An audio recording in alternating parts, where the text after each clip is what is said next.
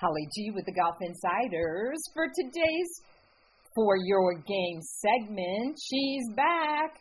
One of our favorites, LPGA Teaching Hall of Famer, PGA of America member, and Golf Digest top 50 female instructor, and of course, LPGA member, Kay McMahon. Good morning. Good morning, Holly G. How are you today? I am terrific. And also, I should add to that, founder and innovator of Golf 8.5, your simple steps to a classic swing. You have, to me, one of the best golf instruction programs that is in the market right now, Ms. Kay. And I know you were in our backyard just a few weeks ago here at Mission Inn in beautiful Orlando. Well, I have to say, Mission Inn is an absolute great resort in Howie in the Hills. We had exceptional service. I did three golf schools with different groups each day. You were a busy lady, and it was very, very toasty that week. It was very toasty. We found a lot of shade, but we all managed, and everybody survived, and everybody got better. And they were very, very impressed. One gentleman even said it exceeded his expectations. So I was very pleased. One of the things we've talked about is that during the pandemic, you started these weekly Q&A sessions online, and you have continued them. They're every Friday from 9 to 9:30, and I welcome my listeners to go to your website and sign up for one of those because they're so informative, and you have some great special guests. Recently, you had Dottie Pepper on, CBS sports analyst and Hall of Famer herself. How was Dottie? Dottie was probably one of the best interviews that we've done. We had, I think, about 50 people on, got rave reviews. Dottie was at home, very relaxed, and we talked about her new book, Letters to a Future Champion, My Time with Mr. Pulver, who was her coach. Found out many things about Dottie. She plays the piano, has other interests. Talked about how her preparation, not only for tournaments, but also for broadcasting, and her search for excellence. But so much of it came from her mentor, and it was kind of interesting to me that Mr. Pulver, who was her teacher, PGA professional, had been retired. He was, when she met him, 81, and she was 15. So wow. There was quite an age difference. I know. It was amazing. It was interesting because she talked also about that it wasn't just about golf lessons. It was about life lessons, and it was a game and how to be prepared, and how he kept it simple, and just the letters back and forth that were fascinating and very heartwarming. And even when she started to describe it as she was doing the book, she kind of got choked up talking about Mr. Pulver. It was very touching, very, very touching. So it was a great Q&A. A lot of good questions came in. Somebody asked what kind of she likes to drive fast cars, and that was one of the questions, what kind of a fast car do you drive? And she said, I've got a beefed up little Cooper because I guess her father, somebody had an auto dealer shop, so she knows how to do cars and change oil and all that things. Things you would think about. She's a fascinating person. I've had the chance to interview her a couple of times, and hope we might get that chance coming up here in the next few weeks. So let's talk about some of the questions that come up in your Q&As, because they're questions from all levels of players. You've got some, competitive amateurs that join these calls. You've got, developing players. So let's start with something you just touched on. How professionals warm up versus how they practice, Kay. Can you share some insights about that? Well, we talk about it a lot, and then even then when we start talking about Dottie, because she's obviously, been broadcasting now for, 7-8 years. But what most amateurs don't realize is when they go to a major golf tournament, they see the pros warming up and they're hitting balls and they're hitting them far. But there's a big difference between practice and warming up before a tournament. And we touch a lot on this in saying that, retooling a swing or redoing your swing or working on your swing is way different than warming up. And what many people don't realize about what pros do is that they're not always hitting golf balls as far as they want to. They're really working on their positions. They're working on drills. They're working on something to give them feedback or internal information, which is a completely different thing that they do when they warm up before a tournament. So amateurs really, we talk about that a lot. Obviously, we have different people on all the time. And they're actually starting to get that, to realize that when they practice, they really need to do it more in slow motion and really get feedback of what they're doing, either right or wrong. So it's not always about ball flight. Sometimes it is. Sometimes it's more about the swing, what they're doing. Yeah, that's really something that pros do so well, right? They look at their mishits and take that information and process it, right? I think as amateur golfers, the more we can get out of a shot that we don't hit perfectly, helps us, to be better at scoring at the end of the day. Well, you're right about that, because especially in these Q&As, I used to come up with subjects that I thought I would bring up. Well, I don't have to anymore, because they come up with these great subjects and great questions all by themselves. But one of them is, they said, well, I hit two shots. One was really, really bad contact, and the other one, I hit well, but what did I do differently? And I said, well, if we videotape your swings, we'd probably see the same almost swing, but you just make, the ball contact gives you much different feedback. So kind of going back to your intro of my Golf 8.5, what I get feedback a lot is that my amateurs now can sometimes figure out what happened and what they need to change rather than staying frustrated. So we get into a lot of swing questions regarding that, but that's the biggest difference. You're right, is about figuring out what happened in your miss and not having to do that same mistake again and being frustrated.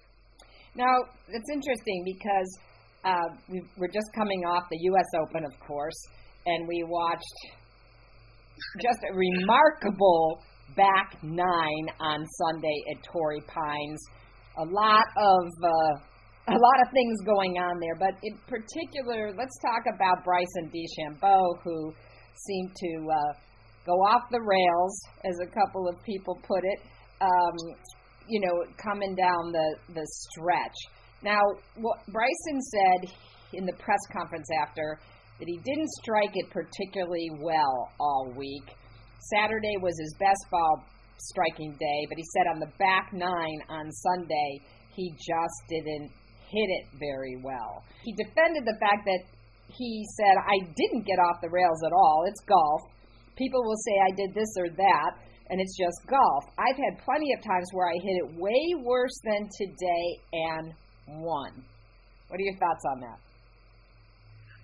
Well, he was kind of interesting that, he did get derailed. I don't know if it was the pressure. I think he also made some comments about he had some bad luck, or it's when you say it's golf. Well, if I'm playing well, it still is golf. So that's kind of a no nonsense statement. But there are days, and I get this from my amateurs in the Q&As, that they say, "Boy, I really hit it well today, but my score wasn't, and he didn't change." And then there's another day that I felt like I didn't hit it as well, but I scored better. So there's days that people do have those days, because sometimes you hit a lot of greens and you can't make a putt, and then sometimes you're just scrambling and you get it up and down and your score is better, but you didn't hit it well. So obviously it happens with the pros, and it obviously happens with the amateurs likewise. So it was interesting, I thought, his comments, but in the Q&As, that was the number one thing people wanted to talk about last Friday was, what did he just melt down? What happened? So who knows what was going on in Bryson's head. I think he had gone 34 holes without a bogey. So it seemed like, he had, speaking of fast cars, come around the bend at the Daytona 500 and completely lost control, the way things went on 13 and 17. And he get unlucky in a few places, some bad lies. But, what I think, there were a lot of people that also had their opinions about Torrey Pines, for a U.S. Open. Who would have thought that after 2008 and Tiger and Roy that we could have had as dramatic and impressive a finish? And I think that's an example of Torrey Pines being a great test, and that's the sort of thing you want to see in championship golf. Some of the greens were a little bumpy because of the Poana grass. The Kikuya grass is stuff that'll, grab your hosel and, turn it sideways, right, Kay? So, yes, some bad luck, but I think this is what tests the best players, and we saw them all rise to the top, but boy, it was quite a train wreck towards the last few holes there. Well, it really was, because they really had to kind of fight their way to get the ball in the hole, because you're right, the Kikuyu grass grabs your hosel. We get those questions all the time, and one thing I always talk about too, and that what you're talking about there is the different lies, the tight lies, the thick, heavy rough, the different types of grass, bumpy green. So you have all these different conditions that people have to take into consideration, and then have to know how to hit, much less, because and then they struggle, especially if they don't have, big heavy grass or the thick rough. But we often talk about that the average amateur golfer looks at the distance and then decides on the club. And the professional golfer, like you just alluded to, looks at the lie and then decides on the club and the shot they want to hit, because the lie has almost more importance, first of all, than the distance. So that the distance should be the second thing that people really look at, but the lie of how the ball's sitting and then knowing how to play that. So it was kind of interesting, because he did have some bad lies, but you get good lies too. So sometimes they're just those breaks. Yeah, it sounded a little like sour grapes to me. But, speaking of pressure, yes, Bryson was, for the first time, had a chance to be a defending championship of a major, and that's not easy. But Jon Rahm, my new hero in golf, what he did going birdie on 17 and 18, went out and posted a number, Kay, in a 67, having never won a major after coming off the Memorial. Now, that's pressure, and boy, he seems to be a champion right now in controlling his mind. Well, you're absolutely right. The pressure can become very strong, and not having won and coming off the Memorial and having the COVID experience. And early on in his career, he was always talked about, how he had a little bit of a temper and he needed to kind of control those emotions better. I think he just proved that he has overcome that mental status very well. I mean, extremely well, for everything that he's just gone through. So it was a part of his game. Sometimes even for the amateurs, we talk a lot about how to deal with the pressure, the distractions, your mental attitude. It's almost as important as really working in your swing. Couldn't agree more. And, for amateurs, we hear this over and over. You hear the players talk about it. I've got to, it's just staying in the present moment, staying in the present moment.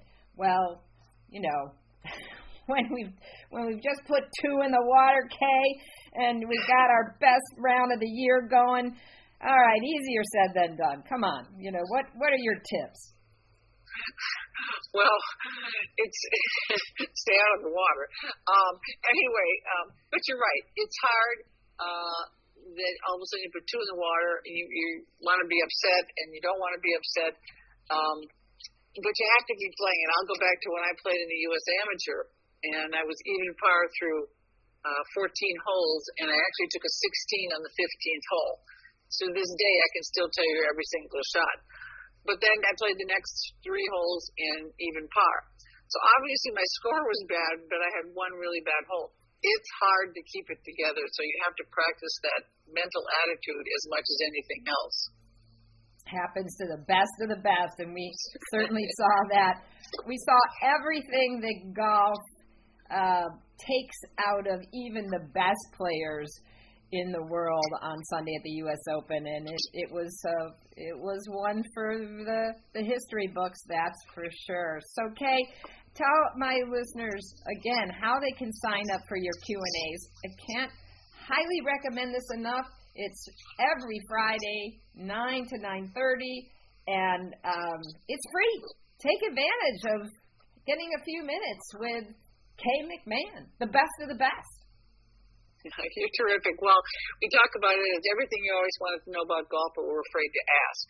But they can email me at KAY, my name, at educationgolf, with the KAY in the middle of that, which is also my website. You can go to that, click on it, just send me a quick email, and I will then send you the link to be on the Q&As on Friday morning.